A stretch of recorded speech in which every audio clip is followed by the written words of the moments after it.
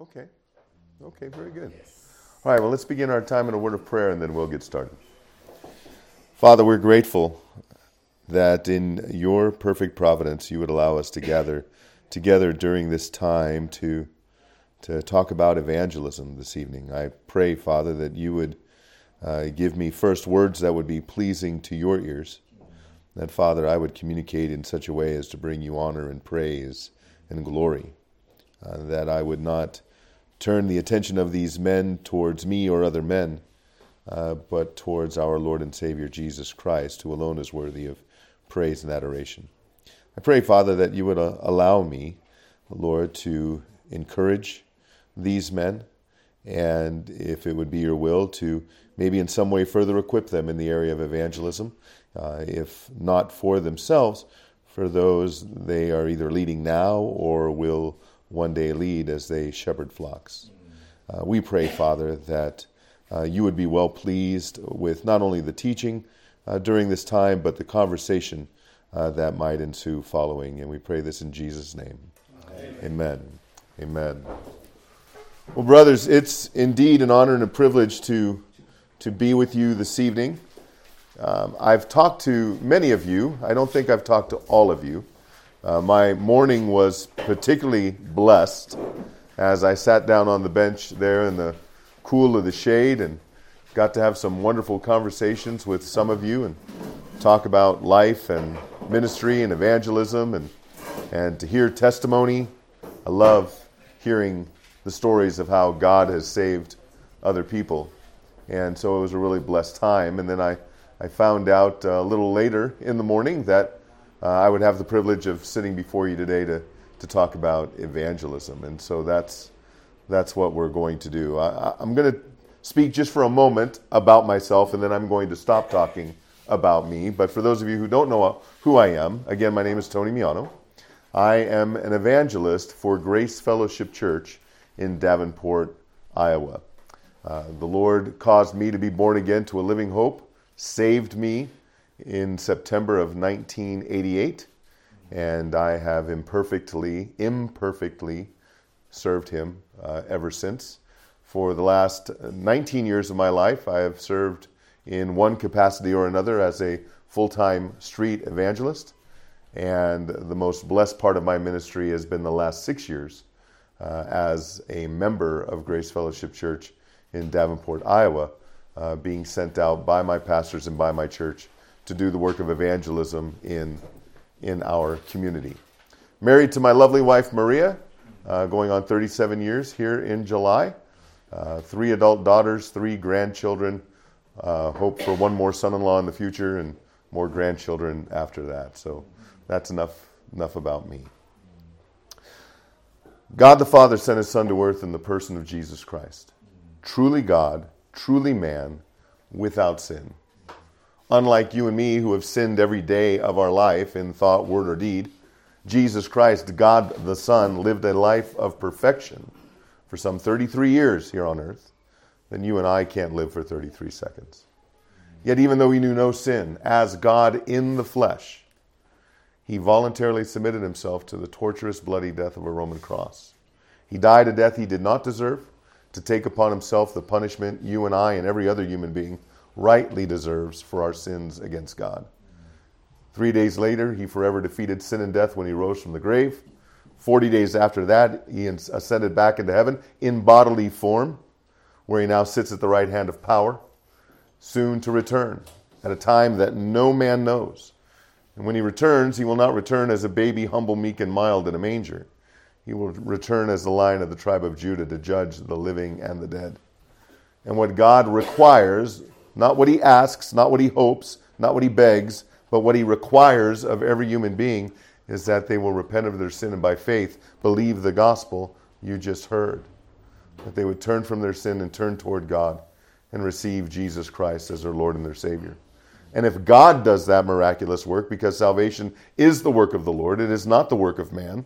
The only thing we have brought to our own salvation is the sin to make it necessary. If God does that miraculous work, if he takes a heart of stone and turns that and gives that person a heart of flesh, causing that person to be born again to a living hope, he will forgive their sin. He will remove it as far as the east is from the west, and he will remember it no more. And that person will be reconciled to God in that moment for all eternity, not because they're good, but because of the goodness of God that would allow his perfect and precious and priceless Son to die for sinners like you and me.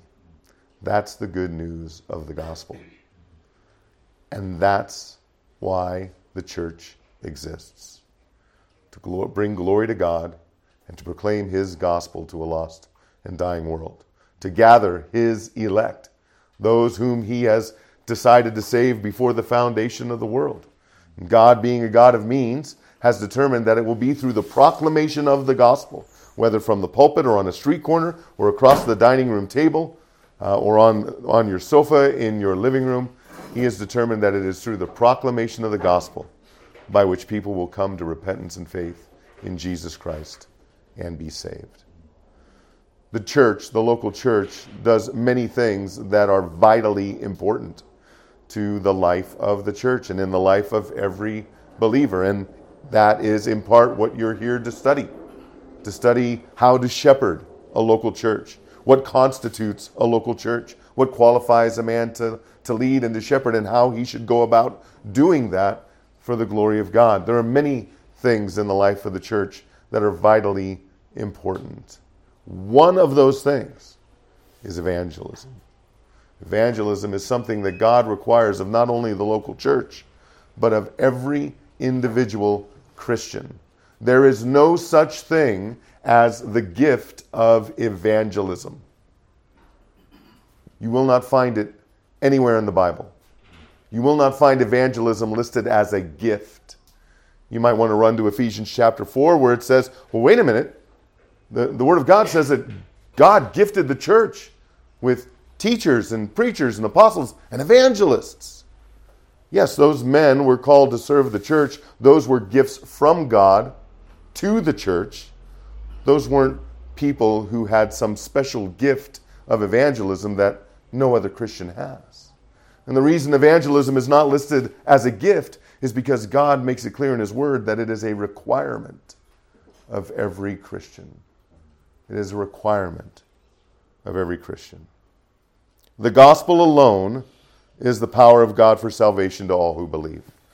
Romans 1:16 begins with these words, "For I am not ashamed of the gospel, for it is the power of God for salvation to all who believe, to the Jew first, and also to the Greek." The gospel is the power of God for salvation. The gospel does not need the help of our personalities. The gospel does not need the help of a stage production. I was speaking with Pastor Eric earlier this morning, and I was asking him, what in the lives of Kenyan Christians, what are some of the things that make Christians in Kenya either hesitant or fearful of engaging in evangelism? And one of the reasons of several that he gave me is that evangelism happens often on the streets in Kenya. And oftentimes that could be a large production with a stage and very loud and expensive speakers and dancing and singing and maybe a very powerful speaker.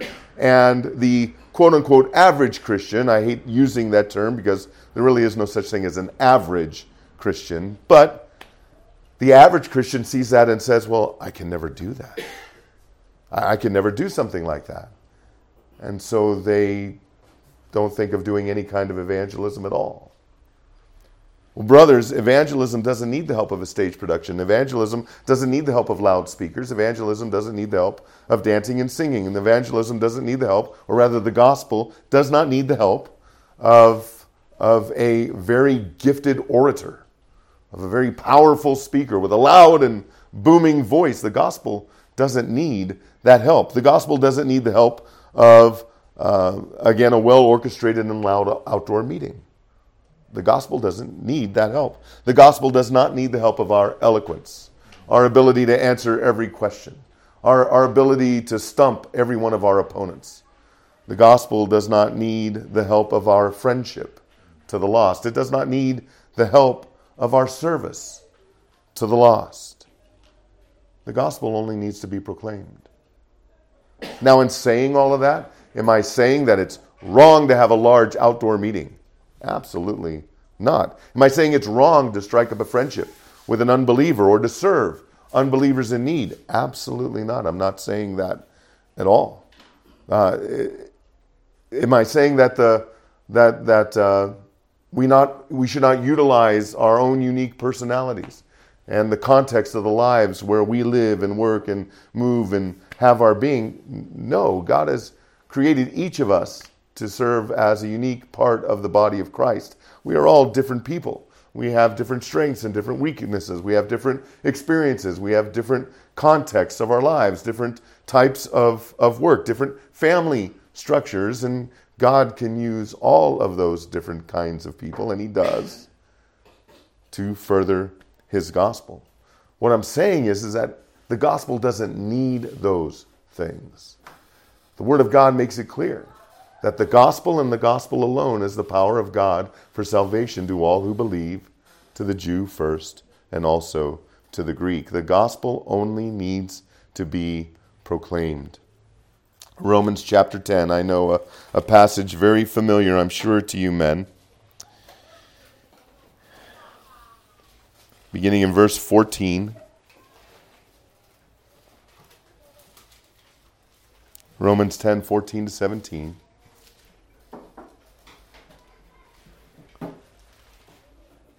How then will they call on him in whom they have not believed? And how are they to believe in him of whom they have never heard? And how are they to hear without someone preaching? And how are they to preach unless they are sent? As it is written, how beautiful are the feet of those who preach the good news. But they have not all obeyed the gospel, for Isaiah says, Lord, who has believed what he has heard from us? So faith comes from hearing, and hearing through the word of Christ. The gospel is a spoken message. The gospel requires words. Words must be communicated. Now, those could be communicated verbally, maybe loudly by a street preacher on a corner, maybe quietly across a table in a cafe, maybe communicated in written form in a term paper, a college term paper, maybe communicated in conversation during a break at work, maybe communicated during family devotions to one's children, but it is always communicated with words. It is always communicated by words. The lost and dying people all around us cannot see Jesus in us. They can't, because they're dead. The Bible makes it clear that they are spiritually dead. And it almost seems redundant, but the Bible also says that they're blind. They can't discern that which is spiritual because it is spiritually appraised. If we go out and we serve people, and we should, if we go out and help people, and we should, if we go out and befriend the lost, and we should do that, and we do not communicate the gospel to them, then we do not look any different than the friendly atheist, or the friendly Muslim, or the friendly Roman Catholic, or the friendly Mormon or Jehovah's Witness, or the friendly Muslim. And if we do that, and many churches do that, I would hazard a guess many churches do this in Kenya, many churches do this in the United States. They go out into the highways and byways, and they think that their little light is going to shine, and they don't open up their mouths, they don't proclaim the gospel in some way, but they go about helping people. They never communicate the gospel to people, and all they're doing is helping them to be more comfortable on their way to hell. And that is not our mission. That is not our mission. The gospel is a spoken message. The gospel needs only to be communicated from the mouth of a Christian to the ears, heart, and mind of an unbeliever. The gospel message, not the methodology for how that priceless, beautiful message is the power of God for salvation to all who believe. That gospel message, not the methodology, is the power. The power of the proclamation of the gospel isn't based on how many people are standing in front of you, or how big your stage is, or how big your sound system is, or how much experience you have, or how eloquent you are, or how fancy your gospel tracts look. No, the power isn't in the methodology. The power is in the message of the gospel. Most Christians these days I think it's fair to say that most professing Christians these days are ashamed of the gospel by their unwillingness to share it with others. They're ashamed of the gospel, and it shows by their unwillingness to share it. Now, I'm not going to ask for a show of hands. I'm not looking to embarrass anybody. I'm not looking to call anybody out. But I would have you ask yourself, when was the last time you communicated the gospel to somebody? When was the last time you pressed upon an unbeliever that if they die and stand before God and are found guilty of their sin, and they will be found guilty, that they will spend eternity in hell, and that the only good news is the gospel of Jesus Christ, and then communicate that gospel to them? When's the last time you did that? When is the last time you walked up to a stranger and put a gospel tract into their hand? When was the last time you struck up a conversation with a waiter or a waitress in a restaurant and asked them, how can we be praying for you today? And communicate the gospel to them. When was the last time, according to the lives that you men live, in the context of life where God has placed you, when was the last time you communicated the gospel? Now, if you could be quick about that and say, well, today, yesterday, 3 times this week, praise God. But is it for you a way of life? Is the proclamation of the gospel a way of life, or is it only an occasional event? You are a living part of the body of Christ.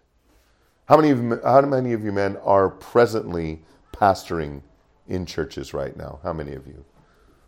Okay, several of you.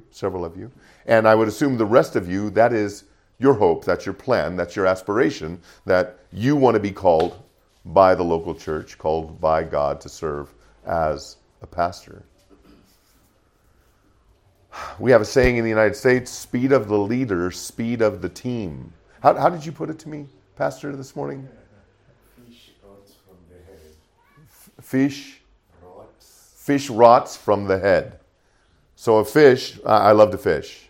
I not only for men, but for fish. I love to fish. And as Pastor says, it's true, fish rot from the head. That's the first thing that starts to rot, and then that rot just works its way all through the body. As pastors, it is going to be your task and your privilege to lead your people in the proclamation of the gospel from your pulpits and how you live your day-to-day lives. You're going to be called by God to model evangelism for your people. And the way you model evangelism in your own life is going to be the way your people, by and large, are going to engage in evangelism. You might have a man or a woman or a couple men and women in the church who are zealous for the gospel, who truly love the lost, and they're out there communicating the gospel as best as they can, as they know how, and as they are going. But by and large, the church is going to look to you men. The church is going to look to you men to see how much you really care about evangelism, how much you really love the lost. Because in the end, we do what we care about. We do what we care about. When my wife, Maria, some 38 years ago, had the audacity to say, yes, I will, when I asked her to marry me, and I put a ring on her finger, do you think I kept that a secret? Or do you think I ran and told all of my coworkers and told all of my friends, she actually said yes, I'm going to get married? Or did I keep it a secret? No, I told everybody. Because that was important to me. When our first daughter, Michelle, was born, and I took that first Polaroid picture with her. I don't even know, do you men even know what a Polaroid is these days? Everything is digital, and I took that first picture. Did I hide it? Did I hide that picture in an envelope and lock it in a safe? Or did I run and tell all of my friends, this is my daughter! This is my daughter, this is my baby girl! You better smile when you look at that picture. I told everybody. I couldn't wait to tell people. When I got my first car as a teenager, did I hide it in the garage? Or did I scrape up pennies and nickels and dimes to buy a gallon of gas so I could pile my friends in the car and drive around town in my car? Of course, I showed it off. I wanted people to see my car. Don't tell me that you love Jesus if you're not talking about him. Don't tell me you love Jesus if you're not doing what you can to tell the world, to tell Nairobi, to tell Kenya about Jesus, because we do what we care about. Matthew chapter 22.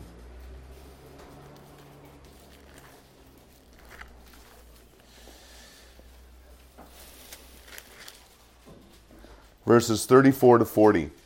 This passage, among others, but certainly this passage, gives us all the motivation we need to go out and proclaim the gospel to lost people, whether in mass to a large crowd or that one person standing in line in front of you at the market. This passage, Matthew 22, beginning in verse 34. But when the Pharisees heard that he, Jesus, had silenced the Sadducees, they gathered together. And one of them, a lawyer, asked him a question to test him. Teacher, what is the greatest commandment in the law? And he said to him, you shall love the Lord your God with all your heart and with all your soul and with all your mind. This is the great and first commandment. And a second is like it.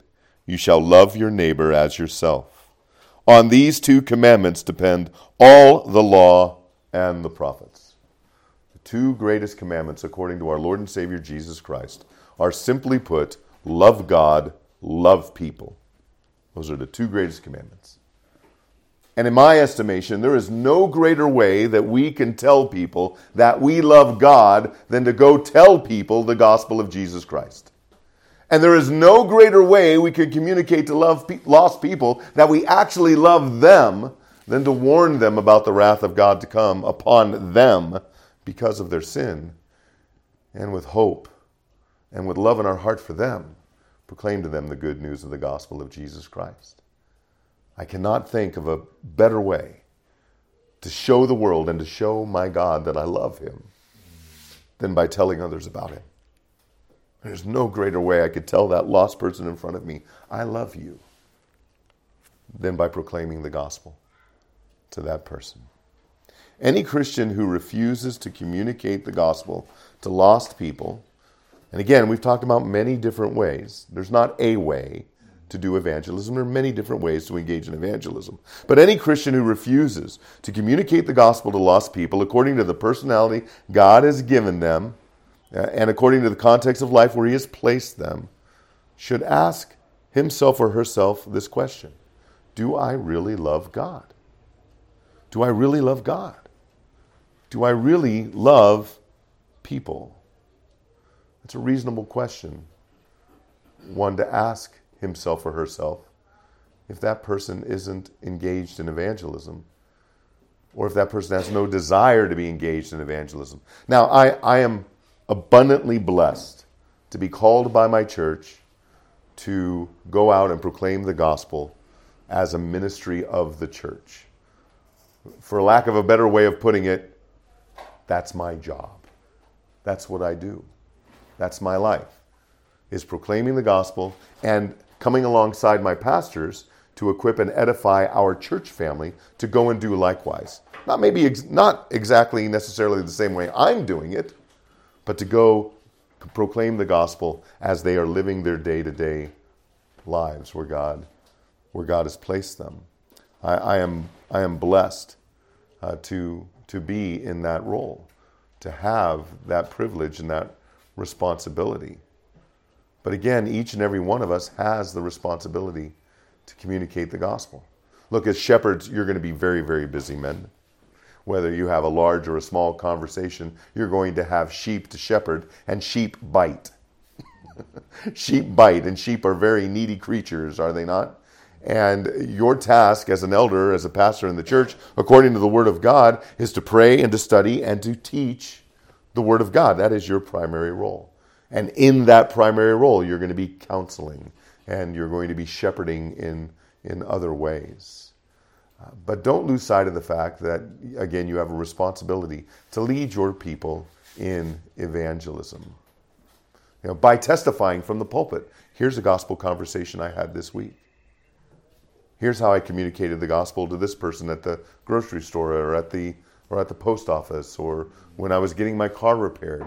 I handed out a gospel tract to this person, and this is how I did it, in the context of exhorting your people and as you're teaching the Word of God.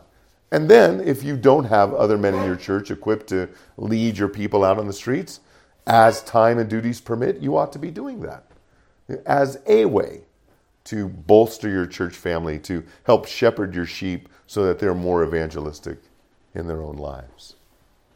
Now, when you get to do that, you're often going to come up against objections from truly born-again brothers and sisters in Christ.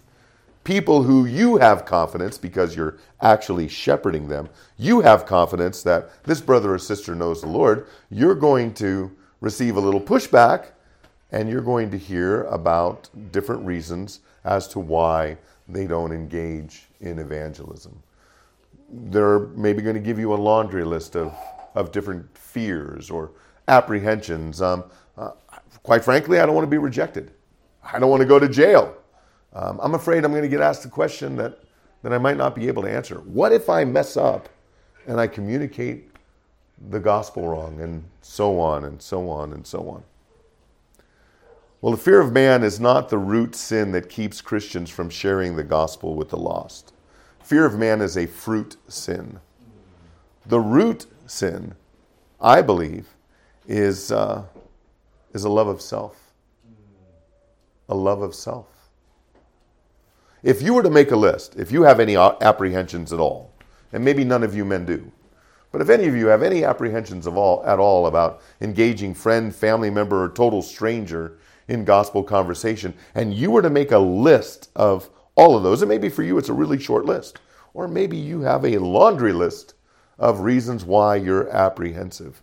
What you're going to find in that list is not one item will have anything to do with the lost person. They'll all be about you. They'll all be about what it might cost you if you actually engage in evangelism. But we are commanded by our Lord to count the cost, are we not? To deny ourselves, to take up our crosses and follow Him. Now that is to encompass every aspect of our life. Certainly one of those areas of our life is the area of evangelism. One of the objections that I often hear is, I'm really not sure what to say. I'm not sure what to say. Now, that could be a true statement. Maybe the person who's making that statement came to faith in Christ a week ago or a day ago, but because God has truly caused them to be born again, that the Spirit of God is indwelling them, they are compelled, I got to go tell somebody, but I'm not sure what to say. That could certainly be true. But among most Christians who make that excuse, certainly Christians who have been saved for a while, Christians who are sitting under the good teaching of a church like Trinity Baptist Church, who hear the authentic gospel on a regular basis, that excuse, I'm not sure what to say, really is invalid. Because a person cannot be saved by a gospel he or she doesn't know. A person cannot be saved by a gospel he or she doesn't know. If or since a person is born again, a born again follower of Jesus Christ, that person knows the gospel. They know the gospel. They may not know the finer points of theology contained in that gospel. They may still be suckling on milk and not ready for the meat of the word, but they know how the Lord saved them. They know why the Lord saved them. They know why they needed to be saved. They know who it was who saved them. They know it wasn't by anything they did. They know it was by the grace of God alone, through faith alone, in Jesus Christ alone. Even if they can't articulate those great and deep theologies contained even in that one sentence, they know. They know the one in whom they believe. And they know why they believed. They know why they needed to be saved. And they know who it was that saved them. They know the gospel. Why? Because they've believed it. Because they're born again. And a born-again follower of Jesus Christ is fully equipped to engage in evangelism ministry. Fully equipped. So how do you get better at it? Right? Maybe this is a question you ask yourself. You're certainly going to be asked this question as a pastor. Pastor, I know I should be more evangelistic. I want to be more evangelistic. I know how the Lord saved me. I'm not sure how to go about it. I'm not a well-spoken person, maybe. I'm a little nervous talking to people. How do I go about getting better at this thing called evangelism? Number one, you do it. You go out and do evangelism. You go out and you engage in evangelism. You take that shaking hand and you put a gospel tract, a little piece of paper, into a lost person's hand and said, "Here, I've got good news for you." We have a young man in our church, a young man named Matthew, very zealous for the Lord, aspires to one day be a pastor or a church planter. As regularly as his schedule allows, he's out on the streets with me, engaged in evangelism. And when he's going to hand out a gospel tract, he simply says this: "I have good news for you. Can I give you some good news? I'd love to give you some good news." That's all he says. A few weeks ago, we were on the campus of a university in the United States where a mass shooting took place. They've become a sport in our country. In Michigan State University, 3 people killed, 5 people wounded. My niece was on the campus when that happened, cowering in a closet of her dorm room for 4 hours. And so our church, our pastors, sent me and Matthew to Michigan, a few states away, to proclaim the gospel on the campus for a few days. And I was so blessed as I watched my younger brother walk up to total strangers and say, "I've got good news for you." And I can't tell you how many times I heard a student, a young person on that campus, just stop and say, "I could use some good news." Now, they had no idea what they were about to receive. They had a general idea because I'm carrying a 6-foot cross that said "Stop and Talk" on the crossbeam, so they knew why we were there. But still, the response of so many was, "I could use some good news. Yeah, I'll take some good news. I want some good news." There are millions of people in your country starving for good news. Most of them don't know they need it. Most of them think they don't want it. And in the end, in God's providence, most of them will never receive it. But God's elect is in Nairobi and throughout Kenya, waiting for someone to bring them good news. That's the responsibility of the local church. That is the responsibility of every Christian. So simply do it. All right, I'm not real comfortable talking to people. Practice. Take a brother or sister, and have a gospel conversation with them. You be the Christian evangelist. They'll be the unbeliever. They'll throw some objections your way. You'll work together on answering those. Switch sides. Okay, you gave me some tough questions. I'm going to give you some tough questions now.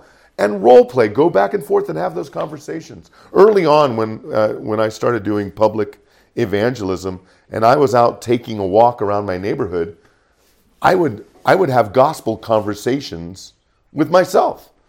I would role play in my head. I mean, I probably looked funny as people were driving by, seeing Tony talking to himself as he's walking down the street. But I would have those conversations. I would think of what objection the person might give. I would answer that objection. And so when I actually have the conversation on the street, I've already heard the conversation in my head dozens of times because I took the time to either practice with another Christian or I've had those conversations in my mind. One of the best pieces of advice I ever received regarding evangelism was to study the last question asked. Right? One of the big fears of Christians is someone's going to ask me something, I'm not going to have the answer, and I'm going to look like a fool. Oh well. One of the best answers you can ever give someone, one of the most honest answers you can ever give an unbeliever to a question is, I don't know. But hey, give me your phone number or give me your email address. Let's go find this together. Let's go sit down for coffee. I'll open up my Bible and we'll go look for the answer. We'll find the answer. You do that with someone, you're going to know pretty quickly how serious they are about wanting the answer or how much they're just trying to justify their unbelief at your expense. Look, I'm not the sharpest tack in the box. My pastor will verify that soundly. I'm not the smartest man in the room, in any room. I have to study.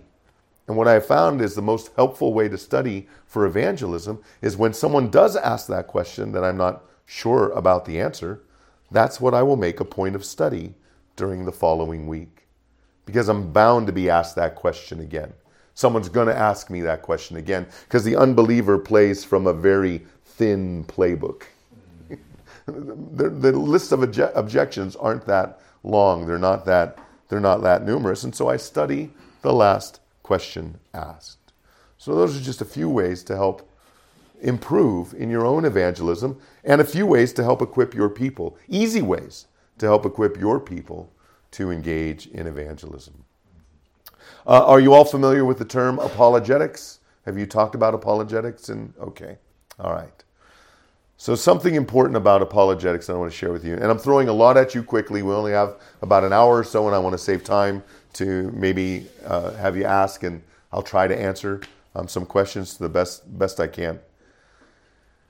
Many Christians operate under this notion, this idea that if I provide enough evidence to an unbeliever, if I can prove to them that the Red Sea was parted, if I can prove to them with archaeological evidence that David was actually king in Israel, if I can give them enough evidence that the Bible's true, they're going to drop to their knees and cry out, "What must I do to be saved?" It's not true. It's not true. Who do you give evidence to in a courtroom? The judge. Yeah, say it. The judge. Right? So when you're giving evidence to an unbeliever, who are you making the judge? The unbeliever. The unbeliever is not the judge. God is the judge. God alone sits on that bench. That's what we call it in the United States, the bench, where the judge sits in the courtroom. He's the only one who sits in that seat. No one else gets to sit in that seat. No one can tell the judge, order to the judge to get out of the seat or take over the seat. There's only one judge in that courtroom. But when we try to prove God to an unbeliever with evidence, we're dethroning God. We're removing him from the bench. We're taking those black robes of authority off of God Almighty and we're draping them over the shoulders of the man or woman who hates God. Does that sound like a good idea? No. In apologetics, in biblical apologetics, we should never argue to God, meaning we should never argue to prove God. Because the Word of God says that there are no atheists. They don't exist. Romans chapter 1 makes it clear that everyone knows that God exists, but because of their unrighteousness, they suppress the truth by their unrighteousness. And professing to be wise, they render themselves fools as they worship the creature rather than the Creator who is blessed forever. Amen. So we should never make the unbeliever the judge.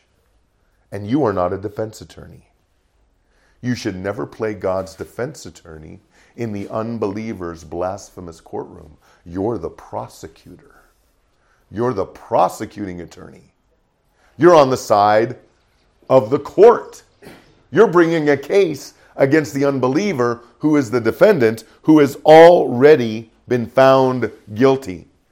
They are only waiting for their death sentence to be carried out by Almighty God unless He chooses to pardon them by causing them to be born again. And so when someone wants you to prove God, refuse and explain to them that they already know that God exists. They simply suppress that truth by their unrighteousness. You know, the unbeliever doesn't argue against Santa Claus. The atheist doesn't hate Santa Claus. The atheist doesn't hate the Easter Bunny. The atheist doesn't hate the Tooth Fairy. Why? Because the atheists know none of those entities exist. The atheist knows they're all make-believe. Why does the atheist hate God? Because the atheist knows that God exists. And he hates Him. And so never play God's defense attorney in the unbeliever's blasphemous courtroom. Don't try to argue to God in the sense of trying to prove to someone the gospel, prove to someone that God exists. No, you're the prosecutor. You're making a case. You're arguing from God, God alone who is truth, from Jesus Christ who is the way and the truth and the life, and no one comes to the Father but through him. You're arguing from the point of truth. You're not arguing to a truth that you're hoping the unbeliever will accept as a judge. That's very important. Evangelism, in the end, evangelism is the work of the local church. It's the work of the local church. And the purpose is not to fill the church. The purpose is to build the church. The purpose is not to fill seats. It is to build the church. And the church is to be built upon the rock of Jesus Christ and his gospel. The purpose is not to fill pastors' pockets with jingling change and coin, but to change hearts as God changes lives. The gospel, boldly, lovingly, sacrificially proclaimed, is the only hope for this world, for the United States, for Davenport, Iowa, for Kenya, for Nairobi. And hope is not found. It will never be found in legislation. You have some very interesting court decisions coming out of your courts now. Kenya is looking more and more like the United States every day as it turns its back further and harder and faster against God. Just like you're following the United States in that way. The United States is becoming more depraved, more wicked, more debased, more lost every single day. And we're seeing that in our courts. We're seeing that in our schools. We're seeing that in the medical profession. And you're starting to see it now too. And it's probably alarming you. The answer isn't in your politicians. The answer isn't in enacting new laws. The answer isn't in your vote. The answer isn't in legislation. The answer isn't in education. The answer isn't in your universities or your colleges, which aren't places of education. They are places of indoctrination. The answer isn't in higher education. And the answer isn't in medication. A growing number of people around the world are taking medication for their sin instead of repenting for their sin. And what they're doing by taking those medications is putting themselves in a place where they feel that there's no need to repent. Everything's fine. I feel great now. They're just masking their sin. They're putting Band-Aids on mortal wounds. The answer for your community, the answer for the communities of your churches is not legislation, education, or medication. It is reconciliation. And it is reconciliation of man to God. And that is only going to happen through the proclamation of the gospel of Jesus Christ. And until man is reconciled to God through faith in Christ, he is utterly unable and has no desire to be truly reconciled to his fellow man. And in the end, our goal isn't to change the world. Our goal is to be ambassadors for our King, who is not of this world. So that we can be used by him to fill his kingdom, which will one day be in heaven. That's what we're supposed to do. And that's only going to happen, pastors, it's only going to happen in your churches if, as shepherds, you are also evangelists. You are also evangelists. Raising up and equipping men in your church to call them to serve your church as evangelists. Equipping your entire congregation to be able to go and do what God has commanded the entire church to do. To go make disciples of every nation. To go proclaim the gospel to every creature. What time is it, Pastor? 6:44. Okay, so we're doing good. All right, good. All right. So I'm hoping some of this was helpful. And again, I threw a lot of information at you in 45 minutes. We probably could have done 4 or 5 hours on what we put into 45 minutes. But that's the time we have at the moment, right? And growing in what we know about God's Word and how we are to apply God's Word is a part of sanctification, and we're going to be doing that the rest of our lives, right? Right. So this is just a moment in time that we're talking about evangelism. So I hope there's been some useful information to you, and I hope you've been encouraged. But I thought it would be useful, and Pastor agreed. We thought it would be useful to maybe spend some time with questions and answers, questions about evangelism. Maybe questions about objections that you've heard, or questions that you've received from your church family, or struggles maybe that you might be having getting your local congregation to engage in evangelism. So don't be shy, because I don't want us to sit here for the next 45 minutes and just stare at each other while I watch you nod off. I have a question. Yes, sir. Not a question, maybe asking you to clarify.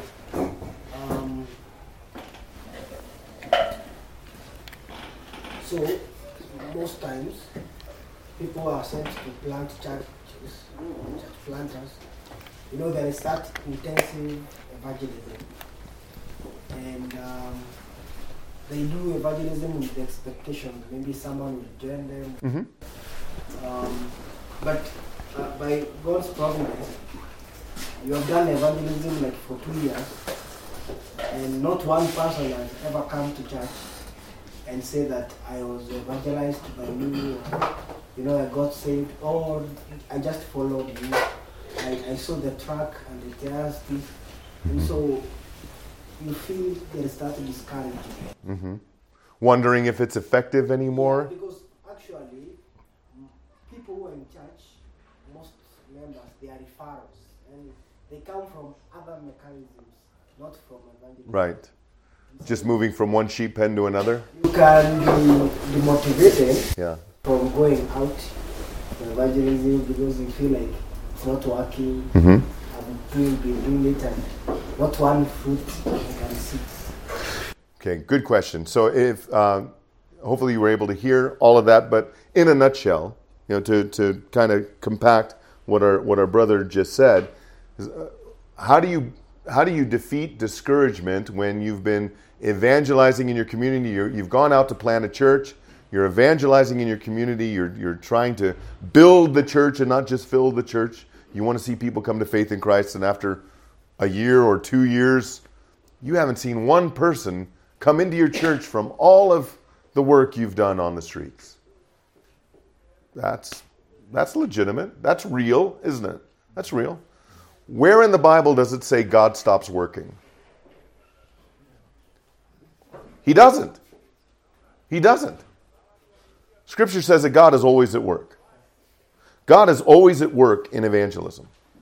So look, the primary purpose of evangelism is to gather God's church, to gather the elect, to see people come to repentance and faith in Jesus Christ. Is it possible that your work in evangelism can be resulting in the salvation of souls that you never see? Would that not be a cause to rejoice? Do you have to see the fruit for there to be fruit? No. There are two other purposes of evangelism, though, that are often less talked about.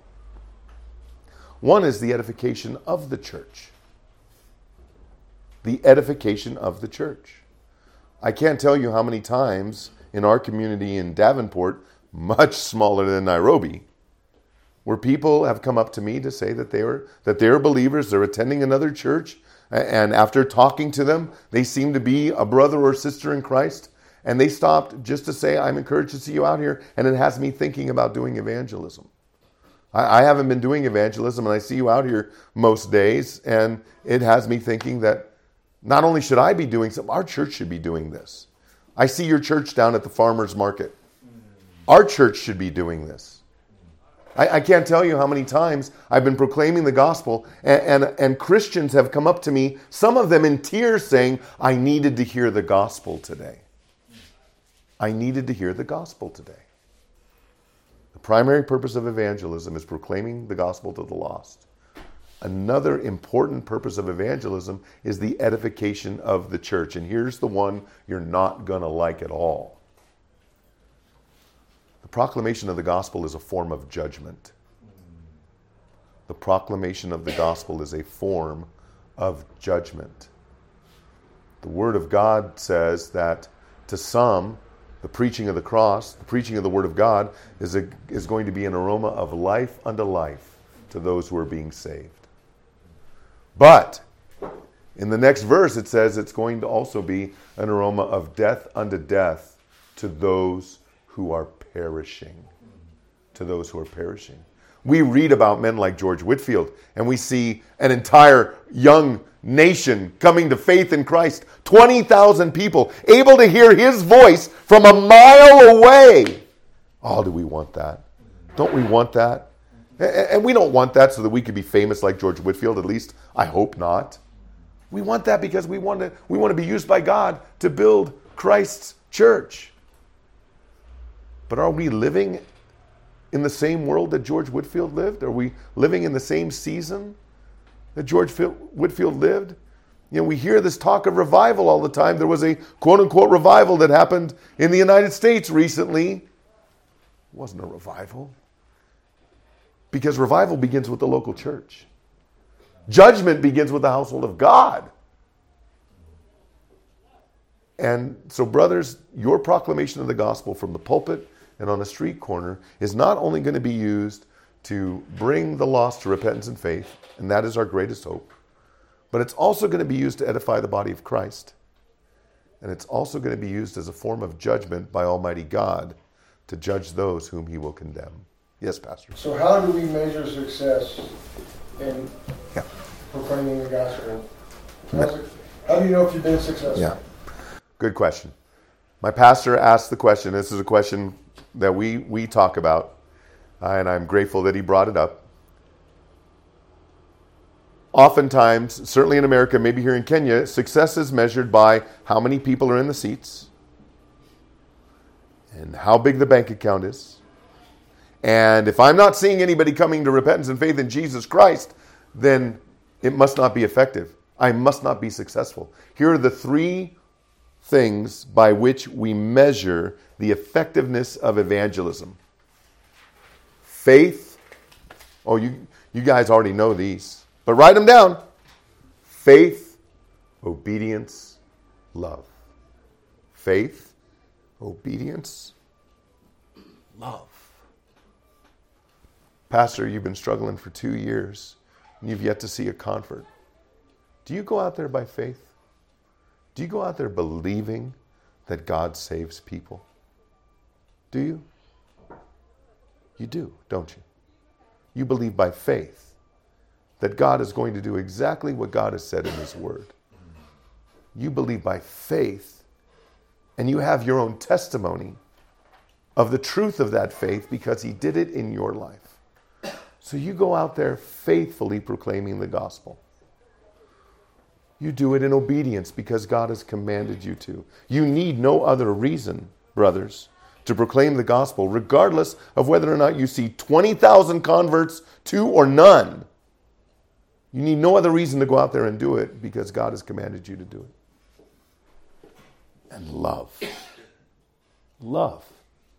Love for God and love for people. All people. All kinds of people. And so if you could take to that street corner and open your mouth and herald the gospel, or if you can go out and hand out 1 or 1,000 gospel tracts, and you can go home saying, I was faithful, I was obedient, and I love God and I love people, you were effective. You were effective. Regardless of what the results show. Who is sovereign in salvation? God or the evangelist? God. Look, I face it a lot from Christians who see me out on the streets doing ministry or somewhere proclaiming the gospel in the open air. This isn't effective. No one's listening to you. Get a job. I hear that a lot. And if I were to believe them, I'd never proclaim the gospel to anyone. But effectiveness, brothers, is not measured by the results. Effectiveness, brothers, is not measured by the results you see.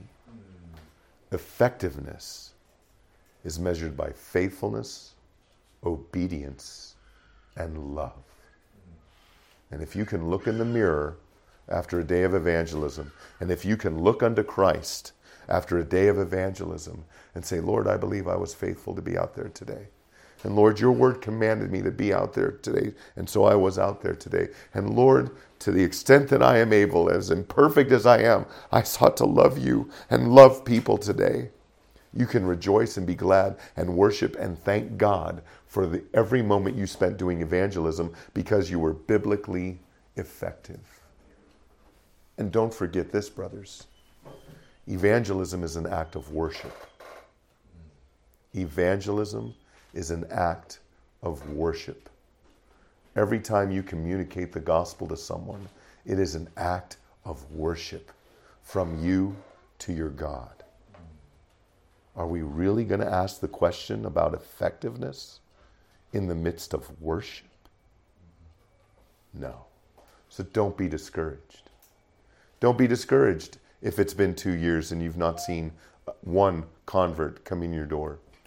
Don't be discouraged if all you hear from other Christians is, you don't preach good enough, your speaker's not big enough, your clothes aren't nice enough, your church isn't big enough. I assure you the person saying that to you is not effective because they're not operating by faith, obedience, or love. The only time, brothers, we fail in evangelism is when we fail to evangelize. The only time you fail in evangelism is when you fail to evangelize. When you make the conscious decision that that person you were thinking about talking to is now not worth your time. Or when you thought about handing that gospel tract to that police officer, but the last thing I want to do is have contact with a police officer. The only time you fail in evangelism is when you fail to evangelize. Does that help at all, brother? Yeah. Yes, sir. My name is to thank you for helping us to receive it. The honor's mine. Yeah, I'm changing mission. I have 3 questions. Okay. And one is, as we evangelize, should we make emphasis to invite people to our churches because we know that they preach the word of God? Okay, so let's handle them one at a time. We'll do all 3, or are they all 3 connected? Yeah, they're different. Okay, all right. So the first one: should we be inviting people to our churches? Yes, yes, yes. That's where the body of Christ is. Yes, absolutely. Not to fill the seats, not to fill the bank account, but to build the church. What you shouldn't be doing, and what your people shouldn't be doing, is inviting people to church so that the pastor will evangelize them. We shouldn't be doing that. We shouldn't be putting it upon our pastor to invite someone to church, hoping that on that particular day, your pastor is going to proclaim the entirety of the gospel on that particular day because you invited your friend to church. Your responsibility is to communicate the gospel to lost people, and it's your pastor's. But absolutely invite people to church. Invite people to church. Yes. Everybody I talk to, everyone who receives a gospel tract from me receives information about my church. And everyone who receives a Bible from me receives information about our church. And anyone I have a conversation with, I am always asking them, are you part of a church right now? Do you go to church now? More often than not, they don't. Right? Because I'm not in the quote unquote business of robbing from other sheep pens to fill our sheep pen. Right? So now if they tell me, oh yeah, I go to the Roman Catholic Church down the street, oh yeah, you got to stop that. Right? Because I want them to come to repentance and faith in Christ. I don't want them to join a cult. Right? But yes, absolutely, we should be inviting people to church. And if we're not inviting people to church, boy, we should be asking some serious questions as to why. What is it that we don't love about our church? What are we embarrassed about our church that would prevent us from inviting someone to our church? And the question, the way you framed it, was right in that, should we be inviting people to our church that preaches the biblical gospel? So if you're in a church where a biblical gospel isn't being preached, well, you're not in a church. You're in a country club for spiritual people. But you're not in a church. And if you're in a church where the gospel is not being proclaimed, you ought to be out of there finding a church that is actually a church. But if the church is proclaiming a biblical gospel, then absolutely you ought to be inviting people to your church. Number 2. Number 2 is the message of evangelism. Many times we find people evangelizing and making the gospel as a sales pitch. Yes. Whereby you find men are out there, but they have no knowledge. They have a zeal without knowledge. Yes. Whereby they find people who are sick and you start asking them questions. Have you tried Jesus? I think in a nutshell, I notice it could be a long thing, a long answer. In a nutshell, will you help us to see what should we preach? The message of evangelism. So the message of evangelism or the message of the gospel? That is it. Okay, all right. So we should be preaching the whole counsel of God. Okay, the gospel of Jesus Christ is a message seen throughout the whole counsel of God's word. And we must begin by showing people that they have sinned against the God who is. Right? The message is not God has a wonderful plan for your life. The message is not trust in Jesus and you too can have this suit. Trust in Jesus and you too can have this car. Trust in Jesus and you too can have these women. No. That's a lie. No. We have to be we have to love people enough to tell them the truth that because they've sinned against the holy and just triune God, Father, Son, and Holy Spirit, they are bound for hell. That you are one day going to stand before Almighty God, you are going to give an account for your life, and He's going to judge you not based on how you see yourself in the mirror, but against the mirror of His law. And He's going to find you guilty for every lie, for everything you've stolen, for every time you looked with lust, for every time you hated a human being because they were from the wrong tribe, for every time you coveted, for every time you took God's name in vain. And He's going to find you guilty, and the punishment is eternity in hell. We need to explain to people that the God that we want to save them is the God they need to be saved from. One and the same. God is not all loving. God is not all anything. All of God's character is perfect. God is love, and God is filled with wrath. God is just, and God is merciful. God is gracious and kind, and He is all of those things perfectly. And His wrath against the ungodly is fierce. And the people need to hear that. They need to hear that. But we can't leave them there. We can't leave them there. We have to bring them the good news of the gospel, and we have to explain to them who Jesus actually is. Look, in Kenya, like in the United States, most people say they know Jesus, or they know who Jesus is. And if you actually give them the time to describe Jesus, they're not describing the Jesus of the Bible.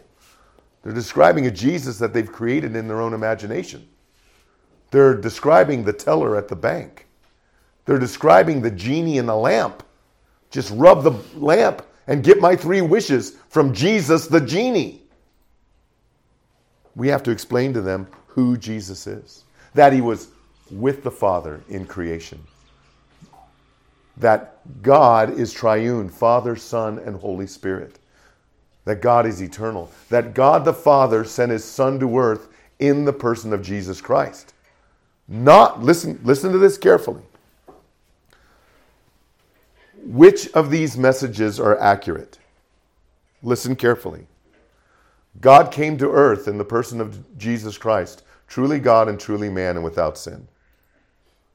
God the Father sent his Son to earth in the person of Jesus Christ, truly God and truly man and without sin. Do you hear the difference? One is damnable heresy called modalism or oneness Pentecostalism, and one is biblical. God the Father did not come to earth in the person of Jesus Christ. God the Father didn't manifest himself into God the Son and then manifest himself into God the Holy Spirit. The God of the Bible is not one God in three manifestations. It's one God in three persons. God the Father sent his Son to earth in the person of Jesus Christ.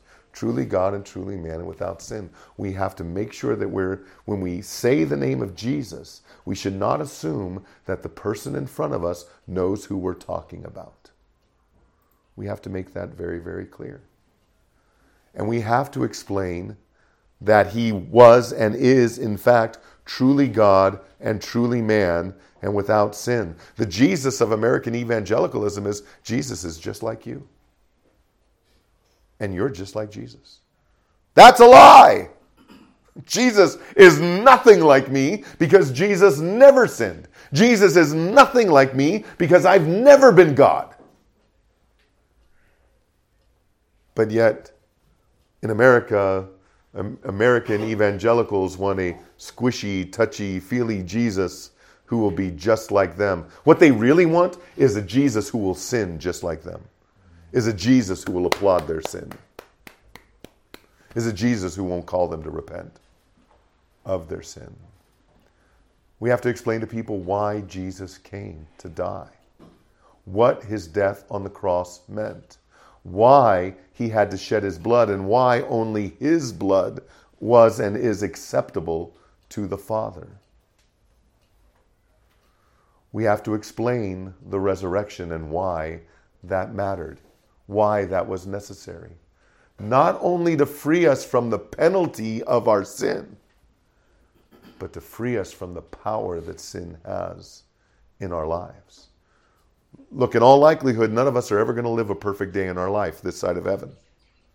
But in Christ, in the indwelling of the Holy Spirit, we have been given by God absolutely everything we need to live a righteous life before God. That we sin day to day does not change that reality. It does not subvert that truth. Jesus Christ died on that cross, was buried, and rose again on the third day so that we could be freed not only from the penalty of sin, eternity in hell, but the power of sin in our lives that keeps us from living the life that God calls us to live. You are to be holy as he is holy. We have to talk about the ascension of Jesus Christ. That he rose from the grave, but it didn't stop there. 40 days later, he ascended, not merely as a spirit, but in bodily form. He ascended into heaven, where he now sits at the right hand of power, where he rules and he reigns. Where he rules and he reigns. And we need to talk about his return, because he is coming back. Any man who says, I know when Jesus is coming back, does not know the Jesus who is coming back. Any man who says he knows when Jesus is coming back does not know the Jesus who is coming back. But he is coming back. And when he returns, he is not going to return for a group hug. He's going to return as the Lion of the tribe of Judah to judge both the living and the dead. The hem of his robe will be drenched in the blood of his enemies. And man should fear God. And we should also be telling people to count the cost. The unholy, blasphemous prosperity gospel that is rife in your country, that has inundated my country too, is telling the world that there's no cost to following Jesus. You're just going to get stuff. Well, it may cost you your life. Jesus said that we are to deny ourselves, take up our crosses and follow him.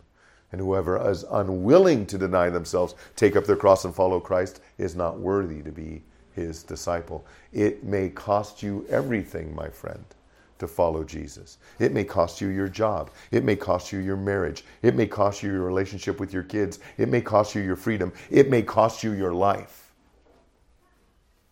And if you say, whoa, whoa, whoa, whoa, that's not for me, then you want to go to hell so that you can enjoy your sin in this life, because that's all you've got. We should be telling people to count the cost. I once knew a missionary to China, and the way he engaged in missions is he helped Chinese people develop small businesses, things like making toilet paper and soap, simple items like that, and then they would cross the border into North Korea. Chinese could freely cross into the border of North Korea, one of the darkest, most dangerous countries in the world, and they would go establish these businesses and help North Koreans establish these businesses, and as they're doing that, they're building the underground church. And when they communicated the gospel, I was told, in North Korea to people, they told them that they would likely be dead in a year. How many people in Kenya want to hear that message? How many people do you think in the United States wants to hear that message? But we should be telling people that following Jesus Christ, putting your faith and your trust in Christ alone, is not going to be a bed of roses in this life. The Word of God says, Paul told Timothy, whoever seeks to live a godly life will be persecuted. That's not going to buy a Mercedes, is it? That message isn't going to buy a new suit, is it? But it's the truth. And those whom God saves will count the cost. Jesus said, those who endure to the end will be saved. He wasn't saying you have to endure to the end in order to be saved. He's saying those he saves will endure to the end. You will know them by their fruit. And part of that fruit will be that they will not necessarily go out on the street saying, persecute me, bring it on. But they're not going to run from it either. They're not going to run from it either. Because they love God, and they love the very person in front of them who may want to kill them more than they love their own lives, more than they love their own physical life. They understand that the greatest thing that could ever happen to them in this life is that they will die and see their Savior for who he is, that they will see him face to face, that they will be absent from the body and in the presence of the Lord. And with that biblical mindset, they can consider it all joy when they encounter various trials, knowing that the testing of their faith produces endurance. And none of that sells. But we're not salesmen. We're ambassadors of the Lord Jesus Christ. And so we should tell them the whole truth and nothing but the truth. That was question 2. You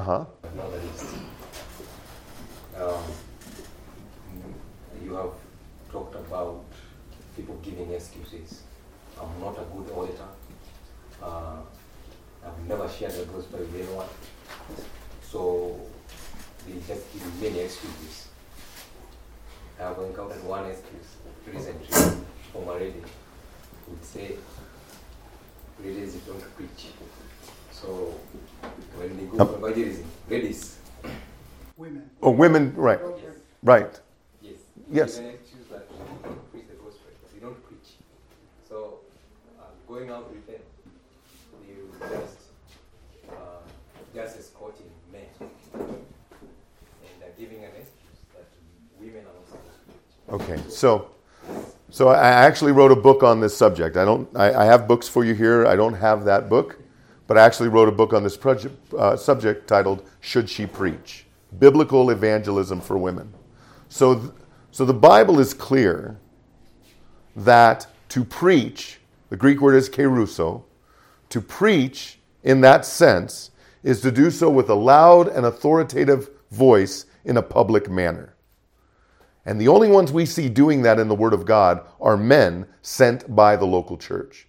So not only should not women be doing that, But most men should not be doing that. Most of your open-air preachers on the streets today, in your country and certainly in mine, have no business being out there, Keruso, heralding the gospel with a loud voice, because they have not been sent out by the local church to do that. Yet women should be engaged in evangelism every day of their life as much as men. And they can do that in such a way that brings honor and glory to God without sacrificing a gentle and quiet spirit. A woman who stands on a stage with a microphone and is barking out to a crowd is not a woman with a gentle and quiet spirit. She's not acting like a Christian woman. She's pretending to be a Christian man. And the Bible gives no warrant for that. The Bible makes no allowance for that at all. There should be no women in the pulpit, and there should be no women on the stage with a microphone in their hand preaching the gospel. It's an offense to God, and God does not bless it. But every born-again woman should be engaged in evangelism, whether it's in a conversation with another person or distributing a gospel tract. Women can be appropriately and biblically engaged in public evangelism, and they should be doing that under the leadership and authority of their pastors and their husbands. So it's not an excuse. It's not a reasonable excuse to say, well, women shouldn't preach. Well, that's true. But that doesn't relieve a godly woman from the responsibility of engaging in biblical evangelism. All three? Yeah. Praise God. How are we doing on time? Let me just mention Yes, sir. something regarding that. I think the main problem there is that our English translations have not been very helpful on the matter. If you look at Acts 8:4, where we read that those who were scattered went about preaching, and then we read of Philip also preaching, and yet it's not the same word. It's not. That's right, So, Pastor. those who were scattered went about witnessing. Yes. Really, the English kind of equivalent would be gossiping. But then Philip went out proclaiming, Yes. preaching. And that's a distinction that needs to be made. And I think we might touch on it tomorrow. Praise God. Between the actual preaching, what we call preaching as a proclamation of the gospel, and witnessing. And we need to be using those words. Yeah. And every instance where you see where evangelicals or charismatics or prosperity folks would go to justify a woman preacher, you're not seeing a woman preach. They'll go to the prophetesses. There's no indication they were preaching. They'll go to the woman at the well. There's nothing in that story that even says the woman at the well was saved. She simply went to the people in her town and said, he told me everything there was about me. Is that the gospel? He told me everything there was about me. That's not the gospel. She was simply reporting what had happened. Right. Some will argue, well, what about the women at the empty tomb? They went back and told the apostles. They weren't preaching to them. They were reporting. The tomb's empty. He's risen. The tomb's empty, he's risen. While that certainly is an aspect of the gospel, that's not a proclamation of the gospel. There's not one instance in the Word of God where a woman is heralding the gospel with authority. Not one. Not one. I'm glad you're going to touch on that, Pastor. Praise God. Yes, sir. You talked about evangelism very well, and thank you so much. It's one of the subunits of the course we are doing. Actually, it is the 8. And so,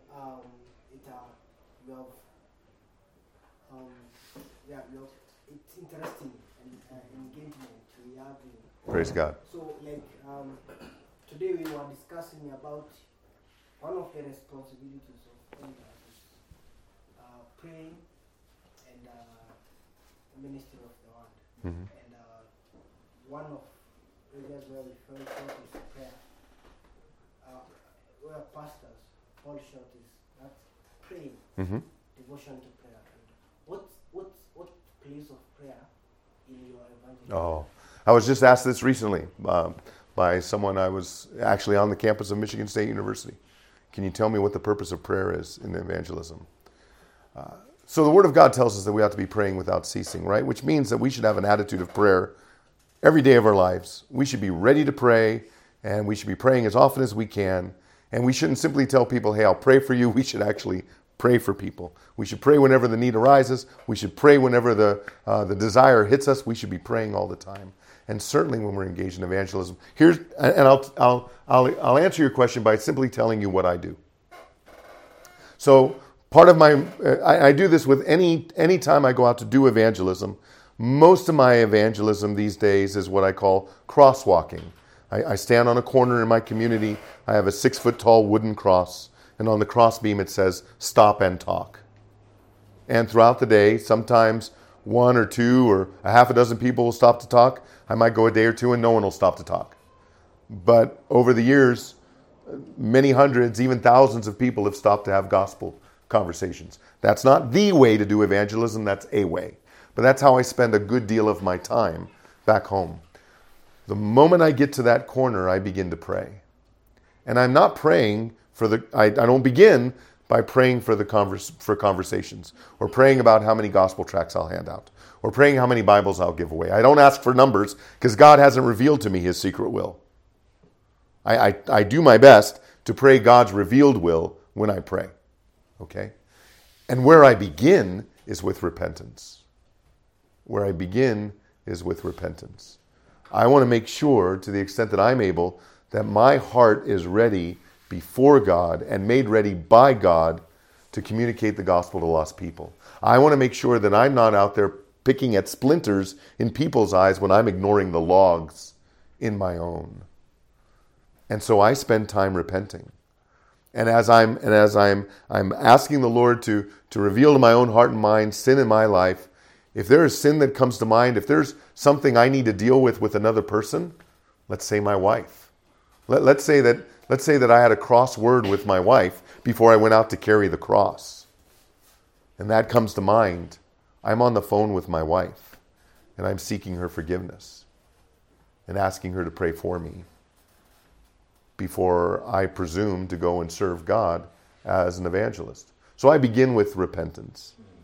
And then I move to thankfulness. And this isn't a formula. And it doesn't mean it goes this way every time I pray. But these are the ways that I pray. I move to thankfulness. Philippians 4, 6, and 7 says, "Be anxious for nothing, but in everything through prayer and supplication, with thanksgiving, make your requests known to God. And the peace of God that surpasses all understanding will guard your hearts and your minds in Christ Jesus." I spend time on that corner worshiping the Lord by declaring to Him how thankful I am for Him. Not just for being there on the corner, but for my church and for my church family and for conversation previously had, for everything and anything I can think of to be thankful for. I am thanking the Lord. I am engaged in worship while I am out there on the street, and it's worship in the form of thanksgiving. And then I pray and I ask God to keep me from sinning while I'm on this corner. Please, Lord, do not let me respond in kind. I used to be an angry evangelist. My pastor will well attest. I used to be an angry evangelist. And I would always say, "Oh, I'm fighting for people. I'm not fighting with people." No, I was fighting with people. I was angry out there. And that is a sin that can creep up in me very easily. By God's grace, He has granted me repentance, and He has helped me to grow in that, in large part to the ministry of my church in my life. And so I ask the Lord to guard my heart and my mind from sin. I'm out there on a street corner. There are women driving by constantly. Lord, guard my heart and my mind from a lustful thought. Help me to keep my eyes and my mind focused on the cross of Christ. And so I begin to pray, asking the Lord to guard my heart from sin as I'm out there. And then I do ask the Lord for things I don't know. I never rub the lamp and ask for 3 wishes. But Lord, your word says that when the gospel is proclaimed, people will hear and people will repent and believe. I would love to see that today, Lord. I would love to see that today. So what's the power of God unto salvation, James? According to the Scriptures, what's the power of God unto salvation? The gospel. Okay? So we proclaim a gospel. Who must move that hearts would be quickened? Us? The Spirit of God. So it's necessary that the Spirit move. God work. So we proclaim and we pray the Spirit will move. Yeah. And we know that He will. And we trust that He will save. And by faith, we proclaim, and by faith, as I pray for Brother Tony when he's out there, it's that the Spirit would move and He would be faithful to proclaim the gospel. Amen. Well, brothers, I think we're about out of time. Is that correct, pastors? We're out of time? Yes, okay. All right. Not have enough of this today, and they need to go prepare dinner. Okay. So Would you like to close us in prayer, Pastor? You mentioned we could pick it up on Saturday morning. yes, God willing, we are before evangelism on Saturday. We are trying to see how we can make arrangements for us to have some more time on Saturday morning. Brother Tony, I've seen you with the microphone. Yes. Have you recorded this? Yes. Okay. It would be a privilege. Maybe I should have asked you privately, but now my foot is already in my mouth. Yeah, just keep talking. If you could share. Oh, what's mine is yours, Pastor. Absolutely. Yes. Oh, Heavenly Father, we thank you for this time of thinking your thoughts after you, and being reminded of those solemn words that if we are not with you, we are against you, and he who does not gather with you scatters. And Lord, it's a terrible thing for us to participate in any form of scattering, even by our inaction. Oh Lord, we pray, help us. Help us to truly demonstrate our love for you by worshiping you in evangelism. We please pray, oh God, that we'll be able to know that joy of beautiful feet that go out as ambassadors taking out the gospel. We please pray that out of this 1.5 or so hours we've had together, you'll be pleased to bring about fruit that will be inward fruit in our hearts, but also outward fruit that will go beyond our time. My dear brother has entrusted these faithful things to us. We pray that we would be found to be faithful stewards of these wonderful truths. We kindly ask these things in Jesus' name. Amen. Brothers, I have a couple of books here for you, and as you're going out to dinner, please take one of each of them for yourselves. They're my gift to you.